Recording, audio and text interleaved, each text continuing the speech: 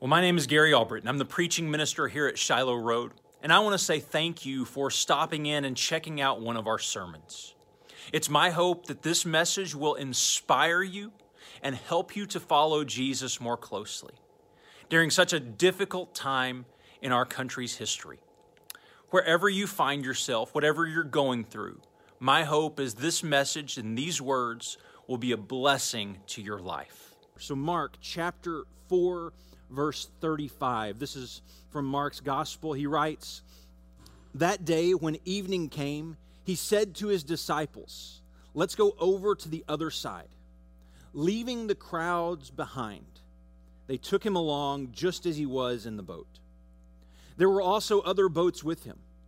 A furious squall came up, and the waves broke over the boat so that it was nearly swamped. Jesus was in the stern, sleeping on a cushion. The disciples woke him and said, 'Teacher, don't you care if we drowned?' He got up, rebuked the wind, and said to the waves, 'Quiet, be still.' The wind died down, and it was completely calm. He said to his disciples, 'Why are you so afraid? Why do you still doubt? Do you still have no faith?' And they were terrified and asked each other, 'Who is this? Even the wind and the waves obey him.'"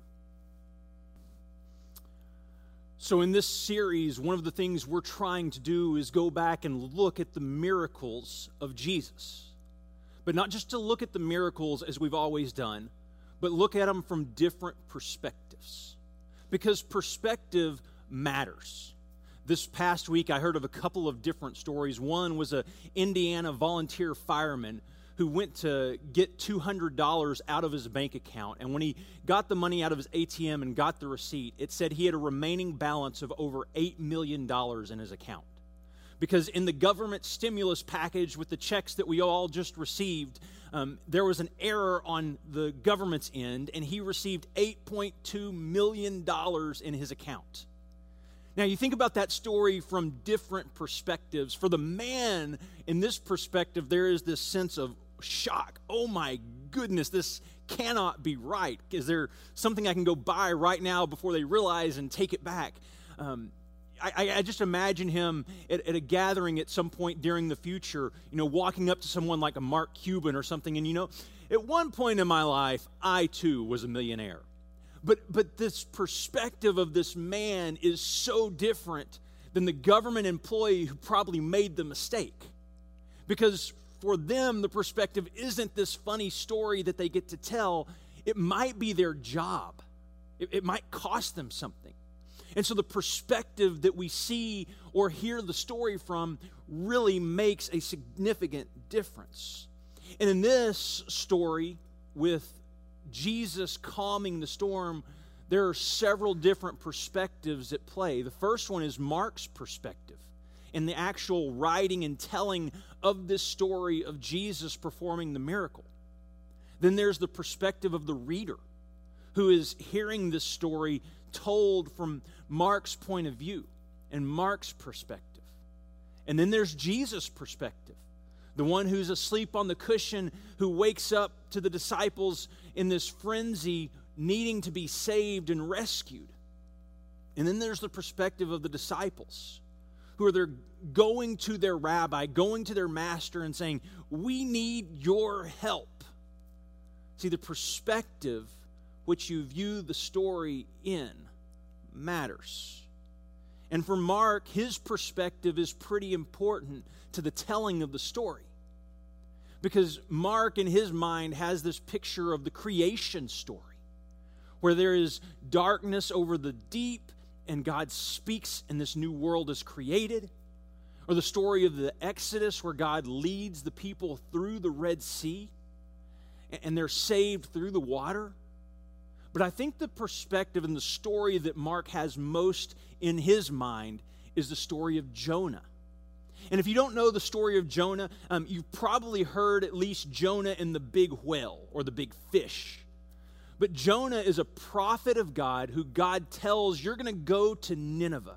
Now, Nineveh was the city in Assyria that was basically Israel's arch enemy. They could not stand the Ninevites. And so when Jonah is given this task to go and speak and preach against their wickedness on behalf of God, Jonah, instead of going to Nineveh, runs the entire opposite direction. He gets on a ship and tries to go as far as he can in the other direction. And as he's heading out on this ship, this massive storm comes up. You could say, like Mark says, this furious squall comes up and it begins to swamp the boat, and the sailors are very fearful of what's going on, and they start calling out to their gods, and the captain comes and he finds Jonah below deck asleep. And he wakes him up and says, don't you care if we drowned? We're fixing to die and you're asleep. And so they start to talk to Jonah, and Jonah says, this whole thing is my fault. I mean, the storm is here because of me. And the only solution, the only way to fix the storm is for you to take me and throw me overboard. And if you'll throw me overboard, then the sea will become calm. And the soldiers try to find sailors try to find different ways to do that. They end up just deciding, okay, God, we're going to give you Jonah. And they throw him overboard, and it says the sea becomes calm. It's stilled. And so in Mark's mind, he's tracking this story, I think, with Jonah's story, where you have the disciples on the boat, and this furious squall comes up, and they go to Jesus, who's asleep in the stern on a cushion. And he said, don't you care if we drowned? And it says Jesus gets up and he rebukes the wind and the waves, and all is still, and all is quiet. Now here's the problem with the story for most of us. We hear that story and we think, okay, here's the point. If we trust Jesus, then Jesus is going to come into every storm that we ever have, and he's going to save the day. He's going to rescue us. He's going to still the waters. But that creates some problems. It creates some problems theologically for us. Because I don't know about you, but I know of people who love and follow Jesus with all of their heart. And they've gone through some pretty difficult storms where it seems like God would step in and save the day. But he doesn't. We think, well, if we follow Jesus and we love him, then everything was going to be smooth sailing from here on out. But we know it's not. Because we know that I have a friend who lost their child to cancer. And that's not right. I know of others who've lost a spouse or a loved one. And so to just simply think that the point of this story is, if we trust Jesus, he's going to step in every time we ask him and make all the waters calm, might not be the point of the story. And inevitably, Mark is trying to lead his readers ultimately to the cross, but really in this section to chapter 8. And in chapter 8, he kind of starts to close that section off, and he says this: Then he called the crowd to him along with his disciples and said, whoever wants to be my disciple, my follower, someone who's committed to me, whoever wants to be my disciple must deny themselves and take up their cross and follow me. And the cross, in this sense, is literally a cross. It doesn't just mean a difficult or a hard time. It means literally take up a cross upon your back, walk up to a hill, and be crucified for what you are doing and for who you believe in. Like, if you are going to follow me, if you're going to be my disciple, difficult times will come. For whoever wants to save their life will lose it. But whoever loses their life for me and the gospel will save it. You see, and the theology doesn't quite line up. when we see Jesus talking about this difficult road ahead if we follow him. And what we could think is the point of Mark's telling of Jesus calming the storm. That if you trust Jesus, he's going to show up and he's going to calm and still all the rough waters, and everything will be okay. What if that is not the point of Jesus' story of calming the storm? What if it creates more problems theologically for us? Maybe that's not the point of Mark's story. Well, in this story, of course, Mark is tracking along with Jonah, and that's Mark's perspective. But understand this, that's not necessarily the disciples' perspective. I can promise you they're not sitting in the boat thinking, you know what? I think God is trying to teach us a lesson. I think he's trying to create this parallel between us and Jonah. This is awesome. I'm so thankful that God is putting us in this place. Because you don't think that in the storm. In the midst of it, you don't get the opportunity to think that. It's at any time in your life that you've gone through something difficult, you don't look and see this perspective right now. Because a different perspective in the middle of the storm is usually not an option. Because perspective is based off of your location in proximity to the object that is in focus. What you're looking at. For instance, if you're climbing a mountain and you're at the bottom of the mountain and you see this long journey that you're going to have to take to get to the top, the perspective can be really, really discouraging. But once you get to the top and you've been through the difficult part of the day and climbing and all that is entailed, and you look back down, you think, wow, what an incredible experience that was that I get to see all this. Your perspective changed. But my guess is during this really difficult part of the climb, when you're really asking, like, why am I going through this? Why am I doing this to myself? You're not thinking, wow, this is beautiful. And as you experience difficult times in your life, you're not going to be there in the middle of the difficult times saying, this is just amazing. This is beautiful. And in fact, you might not say that once it's over. But I promise you, you will get back, you'll get to the end, and you'll get to look back and see how incredible God's fingerprints were covering your story. And how God was at work the whole time, even in that difficult time when you couldn't see it. See, I can tell you for the boys in the boat, they're not sitting there thinking in the eye of the storm, hey, you know what? Jesus just taught us about faith, and this is the opportunity that we've been waiting for to show him that we got it, that we know what he believes, or that we believe who he is. Excuse me, let me say that again. That we believe he is who he said he was, that we have faith, and that we can do amazing things for the kingdom. They're not thinking that. And as you go through that time, you won't be thinking that either. I found out one time how much fear controls us. And in fact, I was a young child. We were on a family vacation. I think we were in Hot Springs, Arkansas, maybe. And we had gone to breakfast in some little diner. It was kind of a hole-in-the-wall type thing. And I was really, really young, somewhere elementary school age. And I had gone to the bathroom. And my dad went with me back there, but it was such a small space that there wasn't room for him to stand outside the bathroom. And so it was kind of one of those one-hole deals. You go in and shut the door, and you don't have room to turn around, almost like an airplane bathroom. And there's not room in the hallway either. And so my dad leans up against the door to this bathroom. And he's just leaning there waiting for me to finish. And as a young child, I finished and I washed my hands, I think. I open the door and push, and it does not budge. And of course, like as a young child, you don't get to rationalize, and you don't have problem-solving abilities. All you can think is just panic.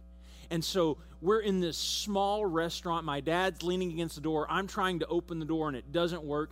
And the first thing that I do is I start screaming at the top of my lungs, "Help! Help! Help! I'm stuck! I'm stuck!" And my dad turns and he opens the door, and I'm right there, just like tears in my eyes in the few seconds that I was sitting there yelling. And it seemed like an eternity that I was in there. I mean, it was just a matter of seconds. But that panic and that fear took over, and I started doing something pretty irrational. And you can think, well, you were in elementary school. But the truth is, we all do that all the time when we go through difficult times. We start to get panicked, and we start to make irrational statements, and our mind, it seems like, is just lost in this fury of emotions that we don't really know how to make sense of our surroundings. And I imagine that this is kind of the point the disciples are at. This fear has set in because they're on the boat and they're with Jesus because Jesus is on the boat. The reason they are in the storm is because they are following Jesus. And if they hadn't been following Jesus, they probably wouldn't have been in the storm in the first place. But they find themselves out on the open waters, and land is far from them, and the storm comes up, and Mark describes it as a furious squall.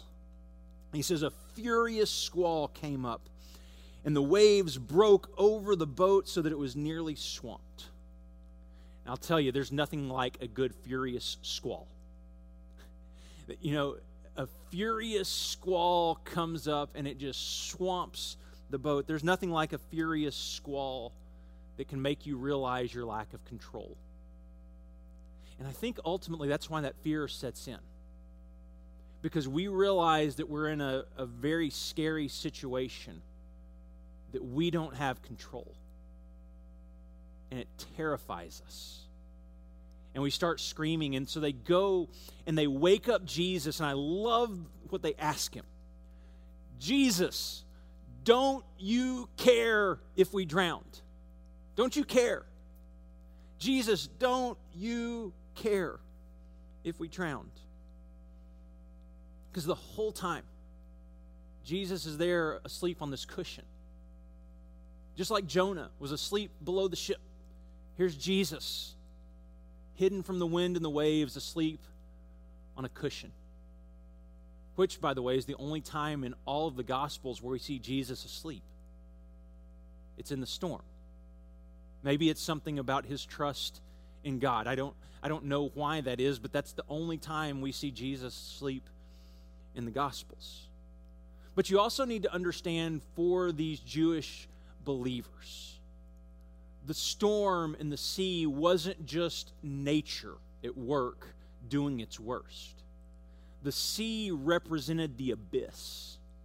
And so, unless you were a fisherman, you really didn't go out on the waters, because the sea was the place of darkness and the place of chaos. It's where evil came from. You look back to the stories in Daniel chapter 7. Where did the beast come from? They come out of the sea. And so the sea was this scary place, but it wasn't just scary in the sense of we're afraid of the waters. It was we're afraid of what the waters represent. It's the evil, the darkness, the chaos. And so they come to Jesus asleep on a cushion, and they wake him up and they say, Teacher, Jesus, Rabbi, don't you care if we drowned? Don't you care? Because their question, don't you care, comes from this belief that if we follow Jesus, everything is going to work out okay. It's this question that we ask. If you are God, if you are God and you can do something, then why don't you? It's the question we ask when we watch the commercial with the children starving in other countries. If you are God and you can do something, why don't you? It's the question we ask when we see children with disease, with cancer. If you are God and you can do something, why don't you? You see, I think to answer that question, we need to look at the reason why bad things happen. And I think there's three primary reasons that bad things happen. One, we cause them. Sometimes it's because of sin. Sometimes it's not. It's our actions that have caused something to happen. The disciples, you remember, asked about a blind man. Why is this man blind? Was it his parents who sinned, or was it him? Daniel finds himself in a lion's den because of something he chose to do. It wasn't sin. It was a choice. But the second reason is others cause them. Someone else does something that affects our life, which we say regularly, your sin affects other people. And the same is true here. Your sin affects other people, and other people's sin affects you. And so that's the first two reasons. And I think those are something that we can wrap our mind around, because there's someone in our mind that we can blame. Now, the third one is where it gets really difficult for us. It's natural causes. When things just happen. And I think this one is the one that's so difficult for us to rationalize and wrestle with. It just happened. There was a fire. There was a storm, a tornado that came through. Someone died because of a disease. And we look around and there's no one to blame. It just was. It just happened because of natural causes. And for us, I think it's so difficult because we want to blame someone because we're not okay with it just happened. That's life. It happened. And now we have to deal with it. One of the greatest examples right now, I think, is this coronavirus. I mean, you look across social media and you keep finding people who want to blame other people for this. Some putting it on God. Some putting it on Satan and saying something is doing or causing this. Or I would say it just simply falls into that third category. It's a natural cause. It's a virus that's been around for centuries that has turned into something that's very, very difficult for us to deal with. It just is. But in our mind, we struggle so much with that because in the midst of that, there's that question again. If you are God and you can do something, why don't you? And as Jesus stands up and he rebukes the wind and the waves, which in Jewish understanding, this is like an exorcism, where Jesus is exorcising the demons out of the wind and the waves and causing them to be still. Jesus looks at his disciples and he says, "Do you still have no faith? Do you still have no faith? Do you still struggle to believe? Why are you so afraid?" Which I would think for the disciples is pretty easy. We're afraid because we're fixing to drown. And if you didn't step up and do something, then we were in serious trouble. And Jesus asked, "Do you still have no faith? Do you still have no faith?" Which I think is why we want to make the story, well, if you have faith and you believe in God, then of course Jesus is going to step in and save the day and everything is going to be okay. And the waters will be calm. But the question of faith that Jesus asks is not, do you believe and have faith that I'm going to step in and save the day every time there's trouble?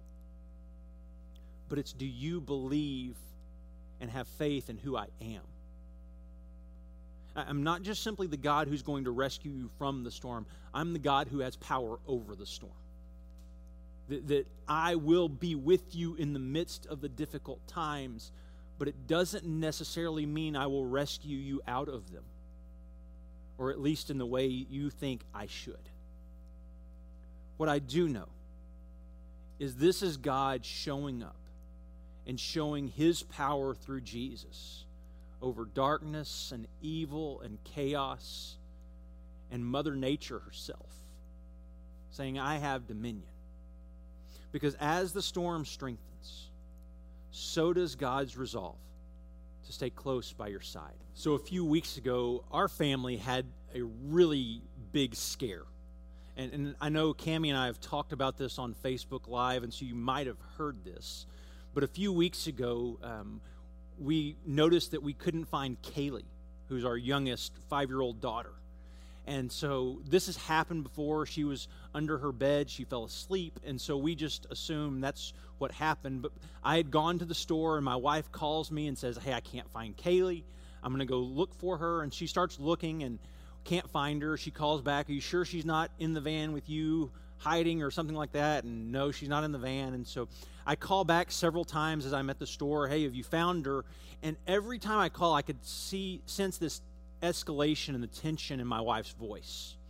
And so I kind of just drop what I'm doing at the store and head home, and I'm starting to get nervous now.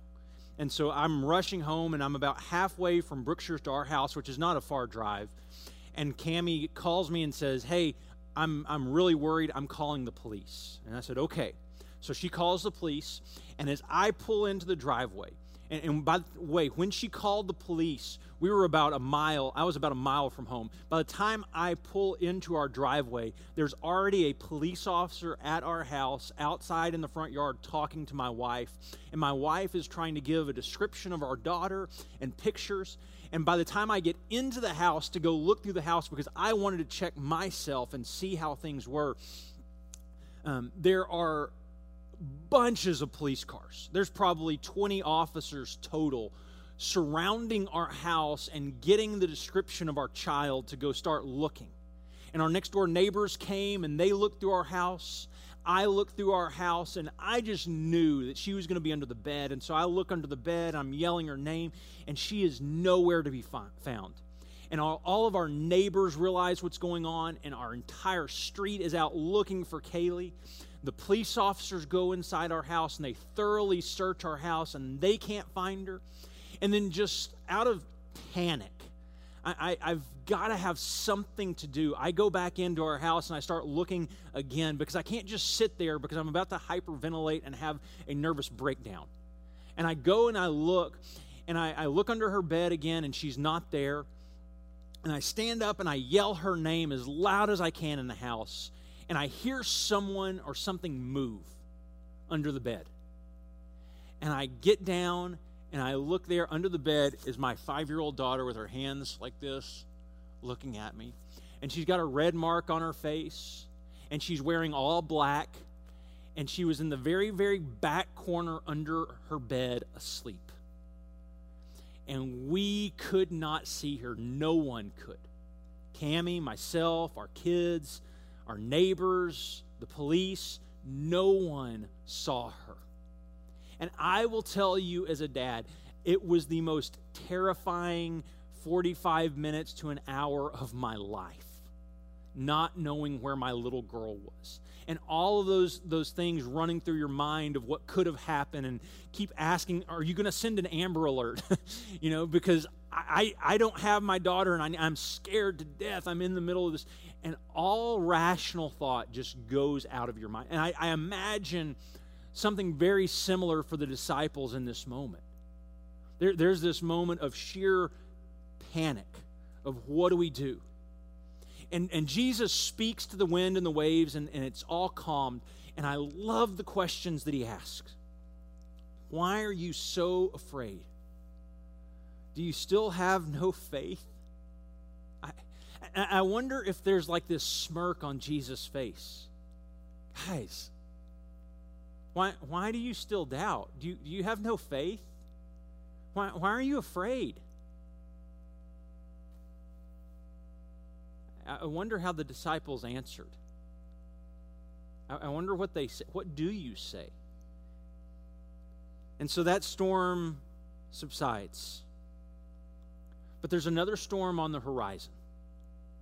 This storm bigger and more furious than this storm could ever have been. There's thunder in the temple. The wind is picking up in the synagogues. The water is getting choppy in the temple courts. The anger of the religious leaders is rising. People in positions of power are plotting against Jesus. They capture Jesus when one of his closest friends turns on him and betrays him. And they sentence him to death. And during the time when it seems like the disciples are once again panicked, God, don't you care? We ask the question, where is Jesus? But this time, he's not asleep on a cushion. This time, he's slumped over on a cross. And it seems like all hope is lost again. And I can't help but ask, do you hear the voice of Jesus in that story? Why are you so afraid? Do you still have no faith? Why are you so scared? Why do you still doubt who I am? Why do you still doubt what I'm doing?